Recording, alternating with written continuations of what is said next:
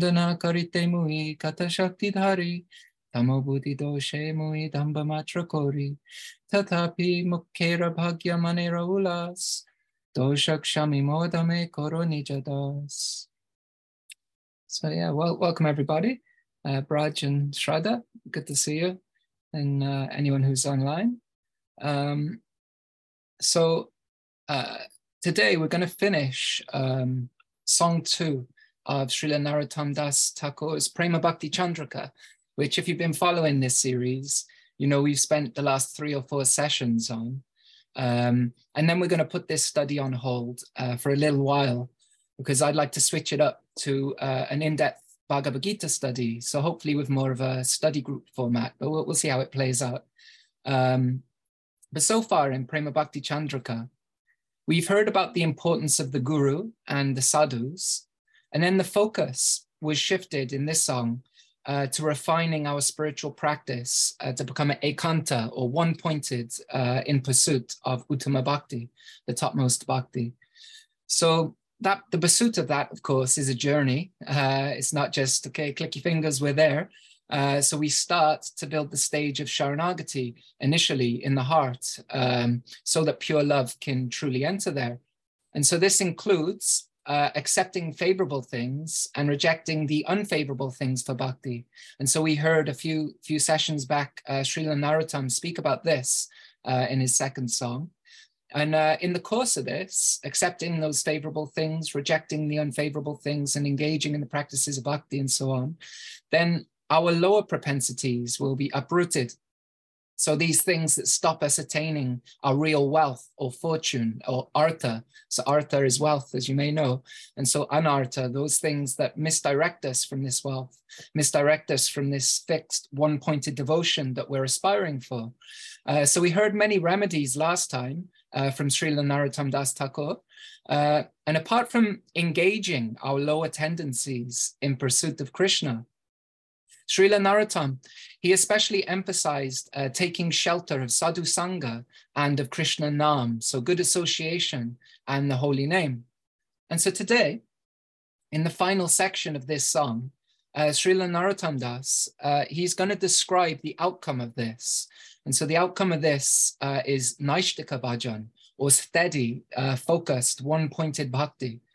So as you know, if you've been following in the last few sessions, we've already read this song too in its entirety. So I'm just going to read the verses that we're going to focus on today, and then we'll discuss them. So from verse 16 onwards. Apana apana pata tate hobo anurata ishtadeva stane lilagana naishtika bhajanai tomare kohilo bai Hanumanta hate praman. O dear brother or sister, my mind, be continuously engaged on the path of devotional worship and be attached to glorifying the pastimes of Sri Krishna in Vrindavan. Serve him without deviation and sing the glories of his pastimes. This process of devotional service is known as steady devotional service. The prime example of this exclusive devotion to one's worshipable deity is Hanuman. Sri Nate Janaki Nate Chabheda Paramatmanihi Tatapi Mama Sarvasvang Rama Kamala Lochana.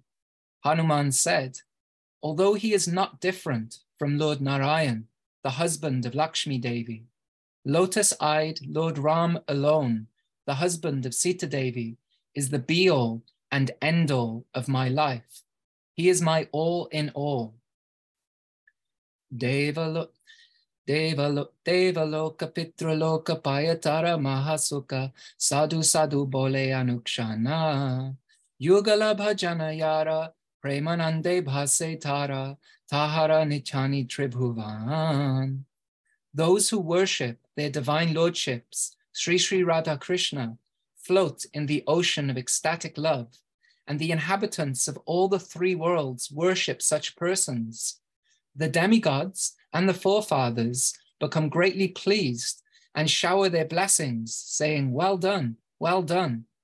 Another translation that I'm fond of for that verse, verse 18, is as follows. If one attains the planets of the demigods or pittas and enjoys celestial happiness there, then I congratulate him, saying, well done, well done. However, I myself would never strive to attain such a thing.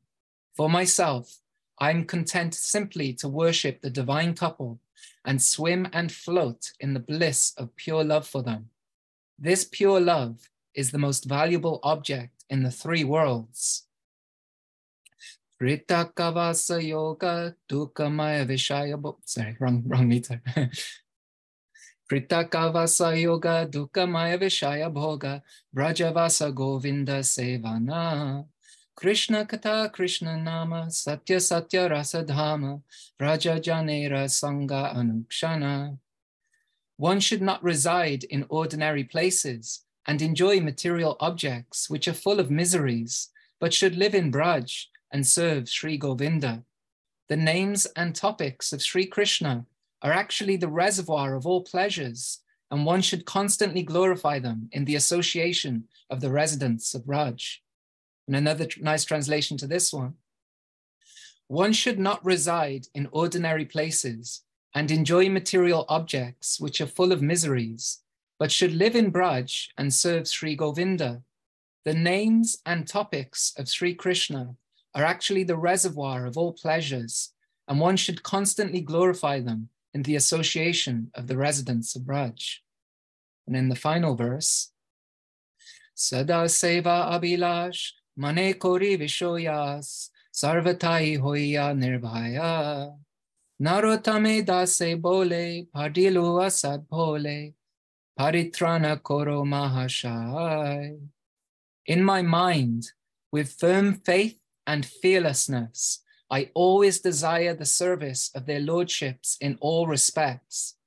Narottam Das prays, O Sri Krishna, the most merciful Lord, I have fallen into miserable material illusion. Please deliver me. And another nice translation. There's often multiple translations and they're all quite nice, hard to choose from. It goes as follows. In my mind, with firm faith and fearlessness, I always desire the service of their lordships in all respects.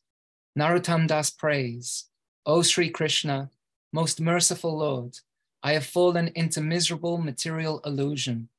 Please deliver me. So as always, so much is there that can be said on each of these verses. And the overriding theme seems, at least to me, to be steadiness in bhakti, this Naishtika bhakti that he mentions, steadiness. And of course, we've spoken before about Nishta, but not only from the point of view of the stage of Nishta, but more than that, steadiness in devotion to one's worshipable Lord in a certain form, so to one's Ishtadeva. And so, like I say, we've discussed the stage of Nishta in some ways in previous classes on this song. As we know, it corresponds with humility in the Shikshashtakam. And we've heard Srila Bhaktisiddhanta Saraswati Thakur define humility as the absence of the enjoying spirit. So one no longer lives for their own satisfaction in whatever form that might take. Because of course, we may even be externally going through the motions of bhakti, even seeming very humble to the unaware observer. But the heart may be tinged with some desire for our own satisfaction, our own feeling of position or some other subtle enjoyment that is hard to detect on the surface. But the type of humility that we're after is free from the enjoying spirit. So it's only pursuit of the pleasure of Krishna. So in sadhana, the way we do this is we positively cultivate a serving disposition. So we're often encouraged to cultivate this, right? We identify as dasanu, dasanu, das, and so on, or we try to be the servant of the servant of the servant. We cultivate this serving disposition to replace that enjoying spirit. So we can see why the anarthas that were discussed earlier in this song need to be uprooted to be truly fixed in devotion. And we can't imitate higher stages, of course. We've got to go from where we are, but we strive for them by acting appropriately according to our level of advancement. So Srila Bhaktivinoda Thakur, he often quotes Srimad Bhagavatam to emphasize this point. He quotes the 11th canto, 21st chapter, 2nd verse, that says, steadiness in one's own position is declared actual piety, whereas deviation from one's position is considered impiety. In this way, the two are definitely ascertained. Although in one sense, this verse, like the point that Krishna makes in the 3rd chapter of the Bhagavad Gita, for example, he says something similar regarding following one's own duties imperfectly is better than doing another's duties perfectly. And so, of course, that's in relation to one's role in a Varnashram society generally, although there are, you can look at other meanings of that verse too, but that's the context that it takes place in. But Srila Bhaktivinoda Thakur, he applies these to devotional life as well. And so, as he says, real piety is applying oneself steadily according to our level of advancement. So, for example, by Shravanam and Kirtanam, hearing and chanting. And impiety would be imitating a stage that one hasn't actually attained. So Krishna makes the point at the beginning of the 7th chapter of the Bhagavad Gita that hearing is the beginning of attaining him. This is how we get the knowledge that impels us to fully surrender to Krishna. We get a taste from those who already have a taste, and the spiritual intelligence that is developed more and more. And so this helps us attain steadiness in spiritual practice, this spiritual intelligence. So this steadiness is needed to have a genuine taste for chanting ourselves and other practices ourselves.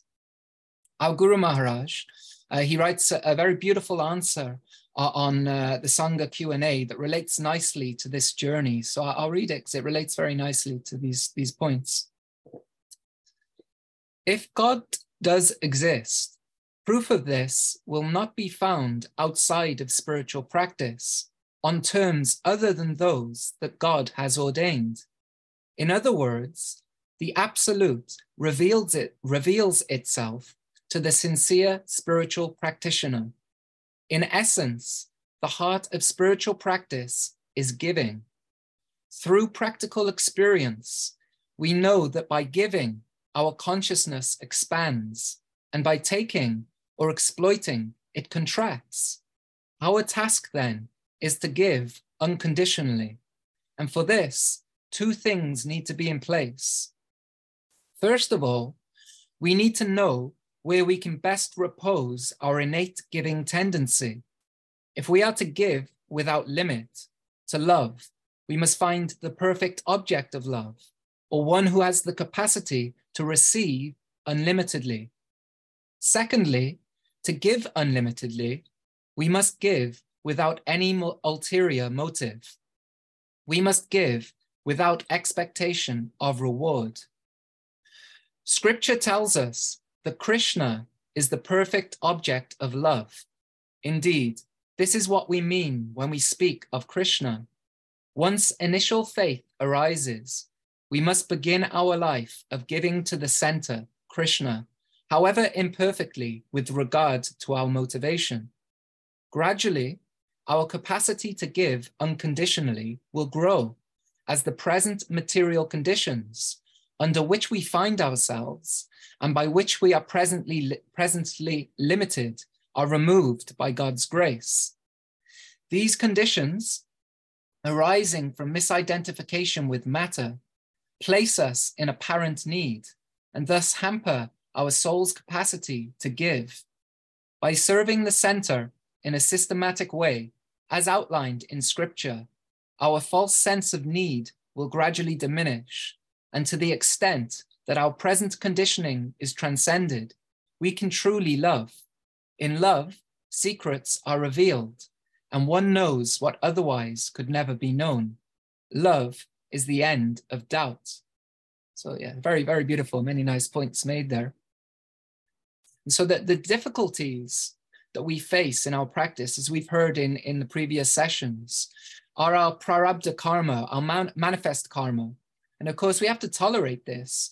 And we tolerate this while following our Guru's guidance.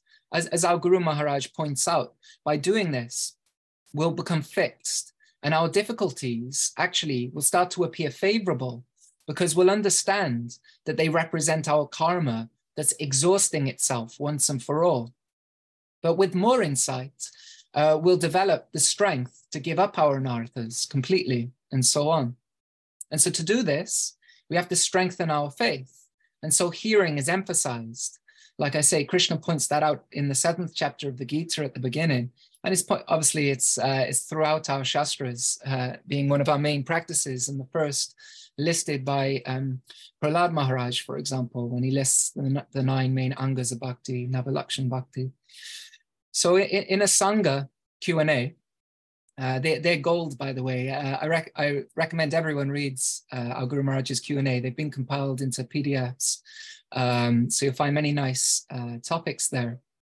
And so he writes there, according to Bhaktivinoda Thakur, the idea is to progress beyond Komal Shraddha, tender faith, by bringing the head and heart together through Sadhu Sangha and the study of scripture. Faith is strengthened, not weakened by the study of Shastra.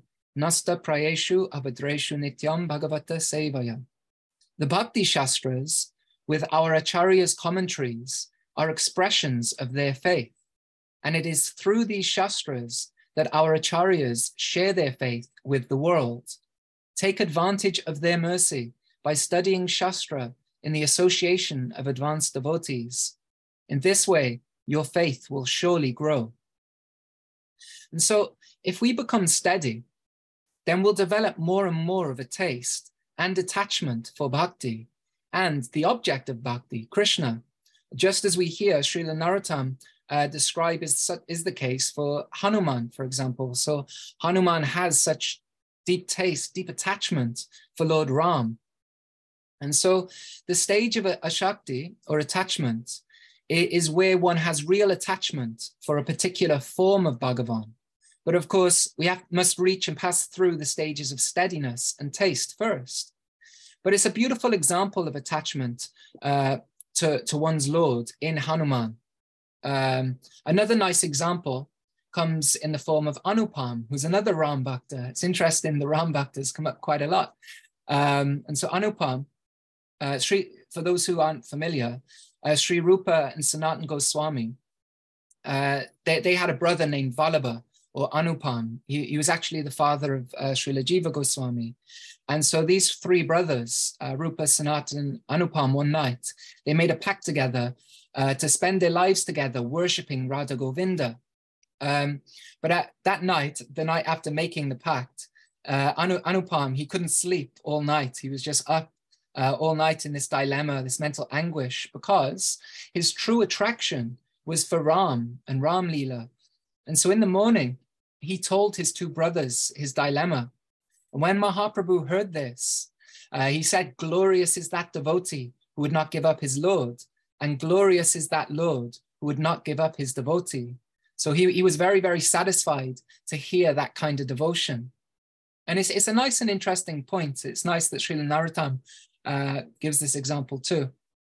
Because sometimes people think that this exclusivity is limiting, but it's actually a beautiful expression of genuine love. Just because one has exclusive attachment, it doesn't mean, for example, they put down other forms of the Lord and so on. You know, all forms of the Lord are appreciated. And we can see that right here in this song. We see Srila Narottam appreciating a devotee of Lord Ram, even though that's not his particular persuasion, if you will. But this bias, it's a beauty of the spiritual world. And so we hear a lot, especially in the Gita, for example, but in other places too, we hear a lot about equal vision in yoga. And of course, we do have that in different ways in bhakti, this equal vision. But there also is a particular discrimination or a bias in bhakti. For example, like we're describing a bias for Krishna or a bias for Ram or toward particular practices in bhakti and so on. And so it's variegated. That's the nature of bhakti, is very variegated, especially compared to the realization that the yogis and the jnanis aspire for example. And even Krishna himself, in the 4th chapter of the Bhagavad Gita, he points this out, that he reciprocates differently with different people according to how they approach him. And so actually, I sometimes said that this bias is Krishna's most wonderful quality, right? The phrase that's often used to describe it is Bhakta Vatsala, that he's prone to his devotees. Our Guru Maharaj sometimes points out that this is love psychology, you know? So it's very beautiful concepts, actually, a very beautiful conception of the absolute also. And so Srila Narottam, he gives this nice example of Hanuman, of someone who has this exclusive devotion. Something to aspire for. There's a nice pastime also sometimes here that expresses this mood of Hanuman. Some of you may be familiar with it, where Hanuman, he was once called by Krishna. Krishna was in Dwaraka, I think it was, and he was called by Krishna.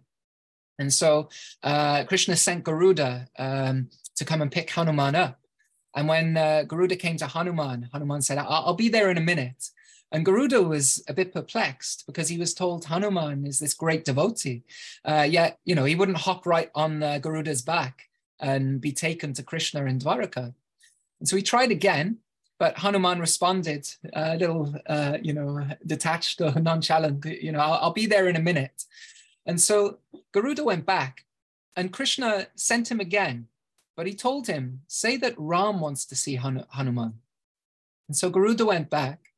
And when Garuda expressed this to Hanuman, and he said, you know, to Hanuman, hop on my back, I'll take you.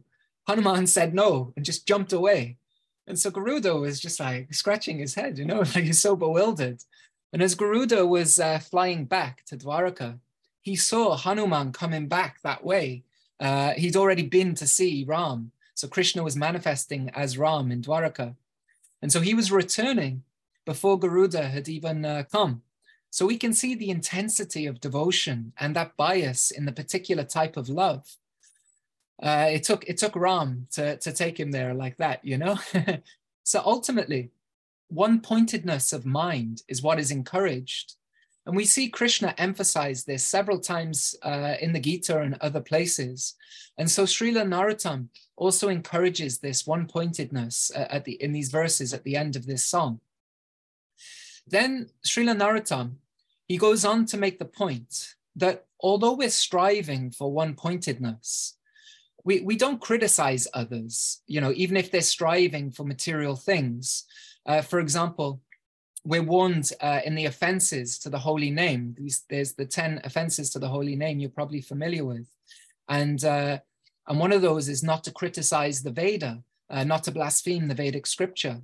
And so when we look at the Vedas as a whole, the majority of them actually, they relate to the material realm. You know, they're said to be mostly composed of the Karma Kanda section. And Krishna even himself in the Gita, in the second chapter, he tells Arjuna not to be attracted to the flowery words of the Vedas. But at the same time, as we hear in those 10 offenses, we aren't encouraged to denigrate such things. Everything has its purpose. They all have a purpose. And ultimately, they also come from the absolute. I like the alternate translation of that verse where Srila Narottam says that we ourselves would never strive for such a thing. You know, we're taught not to strive for such a thing, such as the rewards that are offered by the demigods, for example. But for those who do strive and attain those things, say, okay, well done, well done. But really, those in knowledge know that the demigods actually would shower their blessings fully on and be pleased with anyone who strives for and attains such a level of steady, exclusive worship to Sri Sri Radha Krishna, a goal that is so much higher than any material benefit or even spiritual benefit. So Srila Narottam, he makes this point very nicely, and then goes on to instruct us further how to cultivate this steadiness and so on. And so he goes on to instruct us to live in the Dham. And of course, we should understand this properly. There are many points could be made on this. There are some devotees, for example, who are sufficiently purified in their sadhana and through service, who continue to cultivate their sadhana, their Raganuga Bhakti, by just sitting and chanting in the Dham, in Vraj Dham, for example, without distraction, remembering the Leelas of Radha Krishna 24 hours a day. Sometimes this can be there in higher stages of sadhana, for example. And this can't be imitated, especially if we're not in those higher stages, especially when our senses are not controlled. So we're advised to engage in practical service, and gradually our hearts will be purified. But even of those whose hearts are purified, not all go and sit in Vrindavan, for example, and engage in Nam Bhajan, in meditation on the holy name and the Leelas and so on. There are other great devotees who engage in Sankirtan, for example, who preach the Lord's glories. But what is true for both, though, both of these types of devotees, is that their minds are one-pointed. They're absorbed in Krishna. They're just fully absorbed in Krishna. And so, like I say, we can't imitate it if we're not in the later stages, for example, of Nishta, Ruchi, Shakti, and so on. But it doesn't mean that we shouldn't remember the Dham or we shouldn't remember the pastimes of Krishna. We are advised to, of course we should. But to have advanced meditation on them requires a pure heart. And so therefore, we're also advised to meditate on Guru Seva. Not that we give that up at any point, but we're especially early on, we meditate on Guru Seva, on Kirtan, for example, of Krishna Nam, and meditation on Krishna Nam in the form of japa. These are the things that we meditate on, for example. And of course, we also hear so much about the Dham and the activities that take place there, you know, the beautiful pastimes and so on. The more our mind is connected there, the more our mind naturally goes there from hearing and so on, the better. And as steadiness is achieved and we lose taste for material things, those things that actually cause misery, then we'll just want to be in the association of the residents of Raj. So Srila Rupa Goswami, he makes this point in Bhakti Rasamrita Sindhu. So in verse 1 to 294, Srila Rupa Goswami, he says, remembering the Vrindavan form of Krishna and his dear associates who have inclinations for service similar to one's own, absorbing oneself in hearing topics related to them, one should always live in Vraj. And so, commenting on this verse, both Srila Jiva Goswami and Srila Vishwanath Chakravarti Thakur, they say that if one can't live there, the person should still live there mentally. So ultimately, we want to make our own minds Vraj. But as I'm sure many of us have experienced in earlier stages, that's not always so easy to make your mind Vraj. But what we can do, what is practical for us and appropriate, for example, for many of our level of advancement, you know, to have that steadiness we talked about earlier, the Bhakti Vinod speaks about, real piety, if you will. What we can do is take shelter and hear from those whose minds are Vraj. So in his purport to Chaitanya Charitamrita, in the Madhya Leela, chapter 13, verse 137, Srila Prabhupada writes something nice in relation to this. He says, the mind's activities are thinking, feeling, and willing, by which the mind accepts materially favorable things and rejects the unfavorable. This is the consciousness of people in general. But when one's mind does not accept and reject, but simply becomes fixed on the lotus feet of Krishna, then one's mind becomes as good as Vrindavan. Wherever Krishna is, there also are Srimati Radharani, the gopis, the cowherd boys, and all the other inhabitants of Vrindavan. Thus, as soon as one fixes Krishna in his mind becomes identical with Vrindavan. In other words, when one's mind is completely free from all material desires and is engaged only in the service of the Supreme Personality of Godhead, then one always lives in Vrindavan and nowhere else. So, of course, it's nice to go to Vrindavan physically. We shouldn't take away from that. There are many statements to that effect, and I'm sure anyone who's been has experienced that. It's very nice to go to Vrindavan physically. There are many benefits.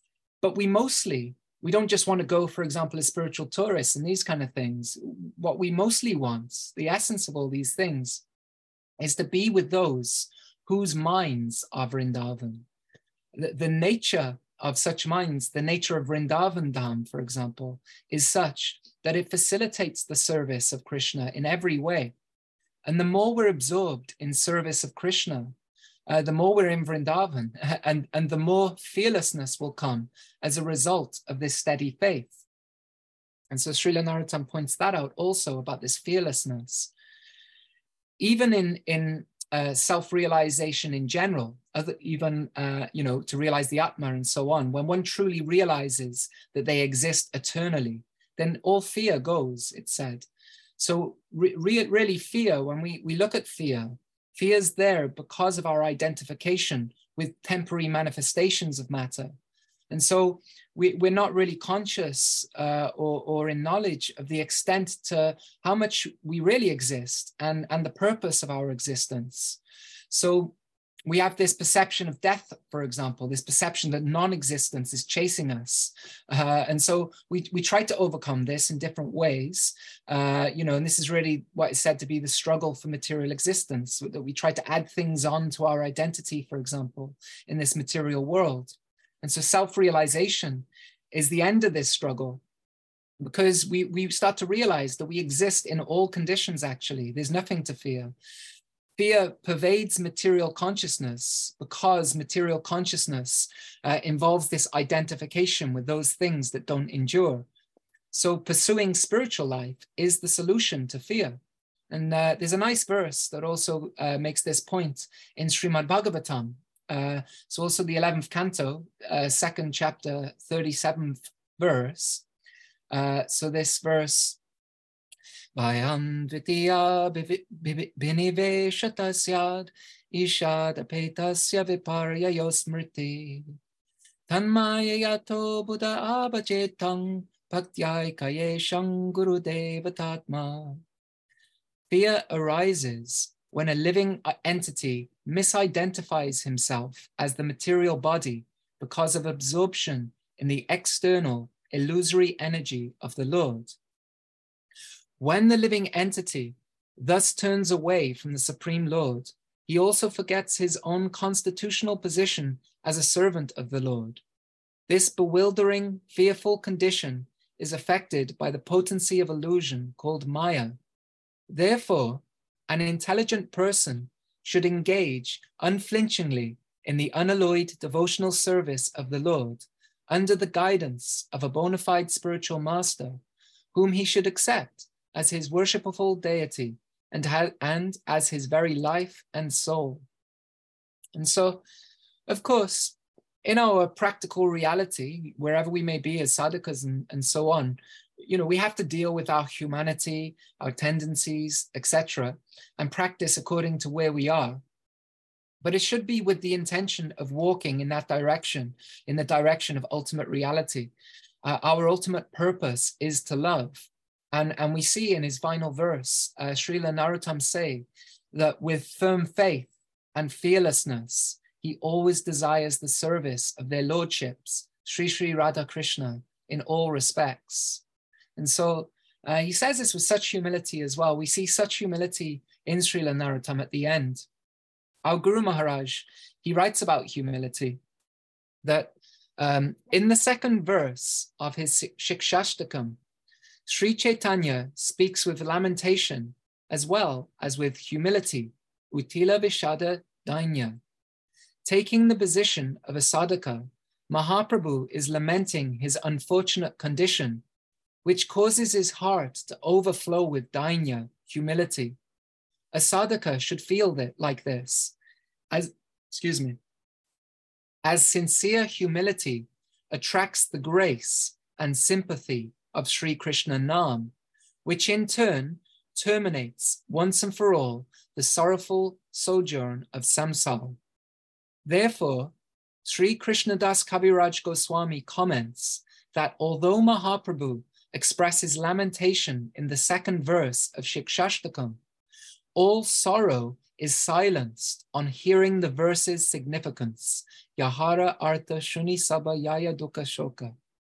Regardless of how fallen one may be, sincerely acknowledging one's condition and subsequently feeling humility attracts sympathy and thus the power to rise above material conditioning, beyond that which lies within oneself.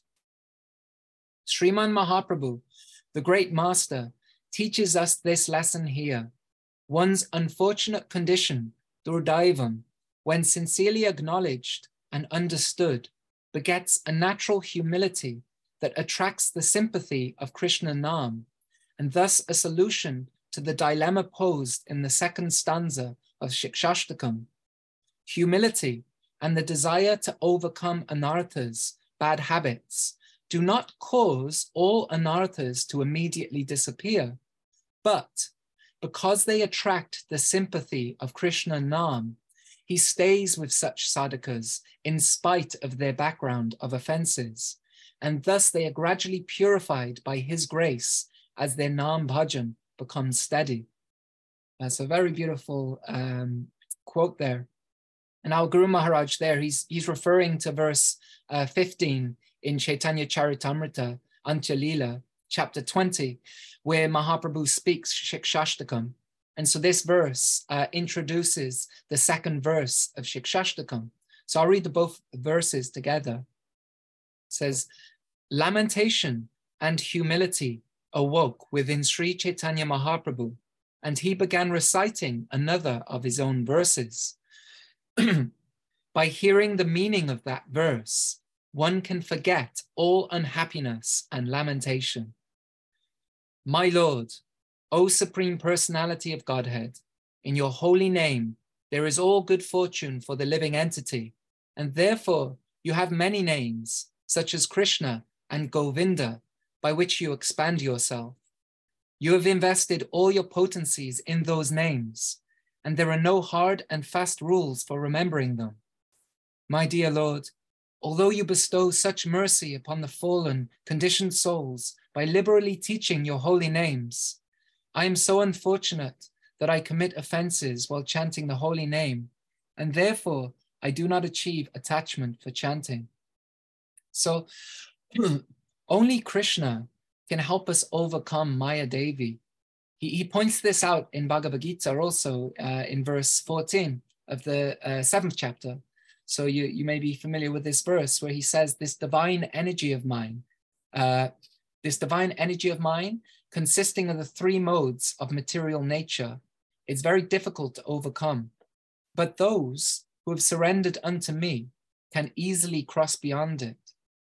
So worshipping him wholeheartedly, for example, in the beginning as omnipotent, omnipresent, and omniscient, being the controller of Maya, and by taking total refuge in him solely and faithfully, with enthusiasm, with confidence, with patience, these qualities that are often emphasized, then with devotion and this unshakable perseverance, then one is able to overcome this insurmountable Maya. And so hearing and chanting about his charming leelas, for example, is the primary means of surrender. And as the propensity to love is there inherent in all of us, in all souls, and Krishna, one meaning of Krishna, as we know, is the all-attractive. He's that irresistible manifestation of the absolute, that everyone's attracted to him in some way. Then surrender to him really is easy and natural. That especially as we understand this more and more. He says, anyone who surrenders unto me, and sometimes the acharyas, they translate that as the form of Shyamasundar. They like to often emphasize as Vraj Krishna, like that. Then anyone who surrenders unto me, Krishna says, crosses over this Maya. Is very sweet when you study the commentaries there. So when Srila Vishwanath Chakravarti Thakur, when he's commenting on this 7.14 of the Gita, he comments that Krishna touches his own chest. He says, believe me, have faith in my words. It's a very, very sweet exchange with Arjuna. And in his commentary, our Guru Maharaj, he points out that Maya, fearful of being uprooted by the strength of devotion, withdraws from such a person. So we want to become more and more like that. We want to be more and more absorbed and attached to Krishna. And then we have some hope of overcoming the material tendencies that are described in this song earlier on, for example. So Narottam Thakur, he shows such humility there. He, as we know, he's a great devotee. You know, one just has to read about him. You know, read his prayers, read his songs, and so on, to understand what such an exalted and great devotee he is. But he feels like a non-devotee, and of course we can't imitate him. You know, false humility. I'm not a devotee, and these kind of things. But sometimes we may feel like that in a genuine way. Sometimes in our dips on the road to Nishta, we may also feel like a non-devotee. And so what's the best thing to do? You know, should we just give up? Okay, there's no hope for me. I'm not a devotee and these kind of things. And of course not. We should follow in Srila Narottam Das Thakur's example and pray with humility to Krishna to help us, to Guru to help us, and so on. And so mukti, or liberation, Krishna gives very readily. But rarely does he give bhakti in the fullest sense, where he subordinates himself to love, to prema. This is one of the qualities of prema given by Srila Rupa Goswami in Bhakti Rasamrita Sindhu, that he is controlled by such love. And so, of course, you know, no one's going to be able to jump there, and especially not before our material tendencies are overcome, you know, our self-centeredness is overcome, and these kind of things. So it may take some time, you know, while we're in that Chetodarpana Marjanam stage of cleansing the heart. And so it may take some time, and it requires that we become steady. We should sometimes, like we've said, our interim goal is this steadiness, but we should also know and have hope, have optimism that we will be successful, though, that it's assured if we're doing our part and practicing according to where we are, then it's assured that we'll be successful, because what we're connected with, what our ideal is, that's what we'll become.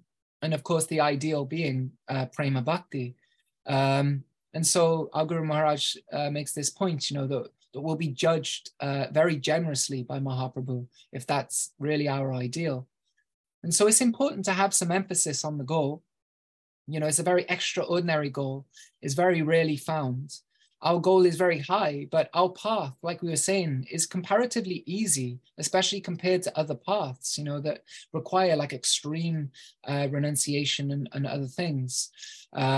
Really, you know, the essence of our path in many ways, of course, there's a lot more to it as we dig deeper, but really the essence is simplicity in hearing and chanting about Krishna.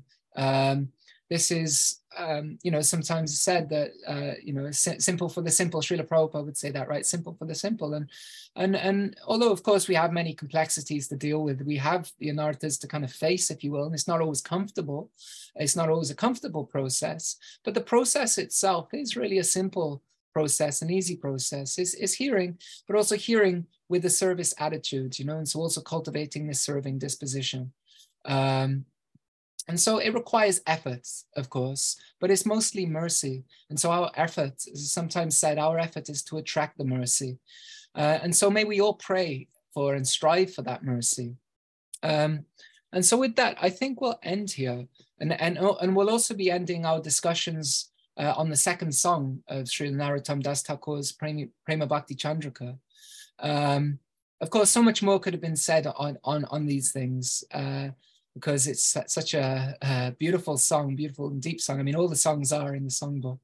But I guess, yeah, if anyone would like to share anything or ask any questions, then please feel free to unmute yourself or write in the chat before we wrap it up for today.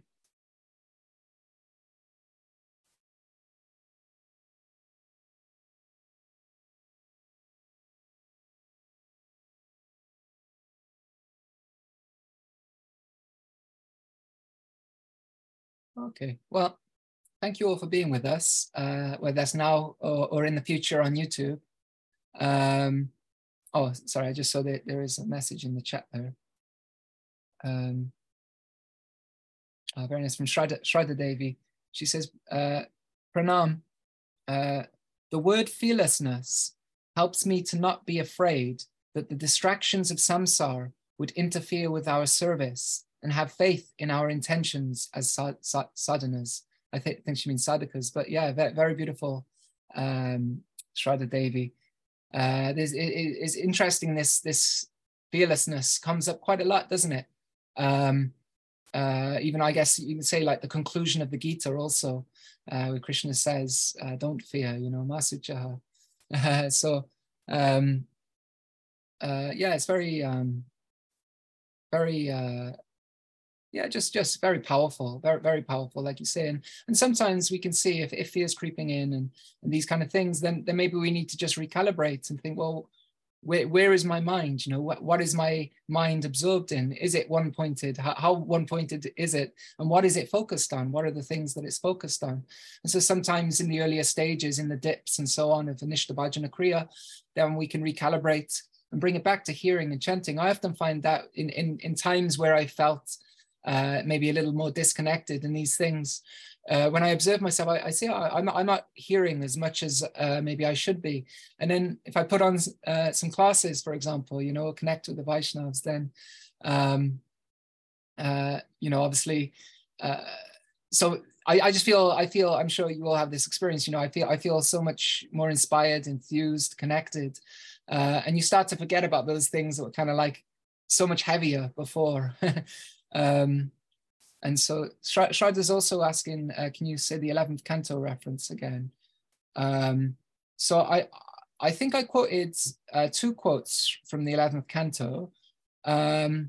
So the first one was the one in regards to steadiness in one's own position. And so that was from the 11th canto, 11:21:2. So that's 11:21:2. And then the second verse from the Srimad Bhagavatam, this was the one about fearlessness. I guess that's the one you're referring to, because you're speaking about fearlessness. That's from 11:2:37. So 11:2:37. So yeah, that's a beautiful. I really, maybe I'll just read it quickly again one last time, because it's a very nice meditation for us to end things on. Fear arises when a living entity misidentifies himself as the material body because of absorption in the external illusory energy of the Lord. When the living entity thus turns away from the Supreme Lord, he also forgets his own constitutional position as a servant of the Lord. This bewildering, fearful condition is affected by the potency of illusion called Maya. Therefore, an intelligent person should engage unflinchingly in the unalloyed devotional service of the Lord under the guidance of a bona fide spiritual master, whom he should accept as his worshipful deity and as his very life and soul. So, yeah, so next time, we'll put Prema Bhakti Candrika on pause for now. And I hope that we will return to it in the future, because there's so many more wonderful songs in this songbook. And so I recommend in the meantime, do go ahead and read all the songs. It's not very long. It'll take you less than an hour to read the whole book, if that. It's but very beautiful, very beautiful. And but we're going to just put it on pause for now, and we're going to start an in-depth study of Bhagavad Gita. So we're going to look at the commentaries of many of our acharyas and hopefully have some discussions together of how we can apply these things in our own pursuit of bhakti. So yeah, so with that, I'm going to wrap up and say thank you. Vanchakalpatarubhyascha kripasindubhya eva cha patitanam pavanebhyo vaishnavebhyo namo namaha.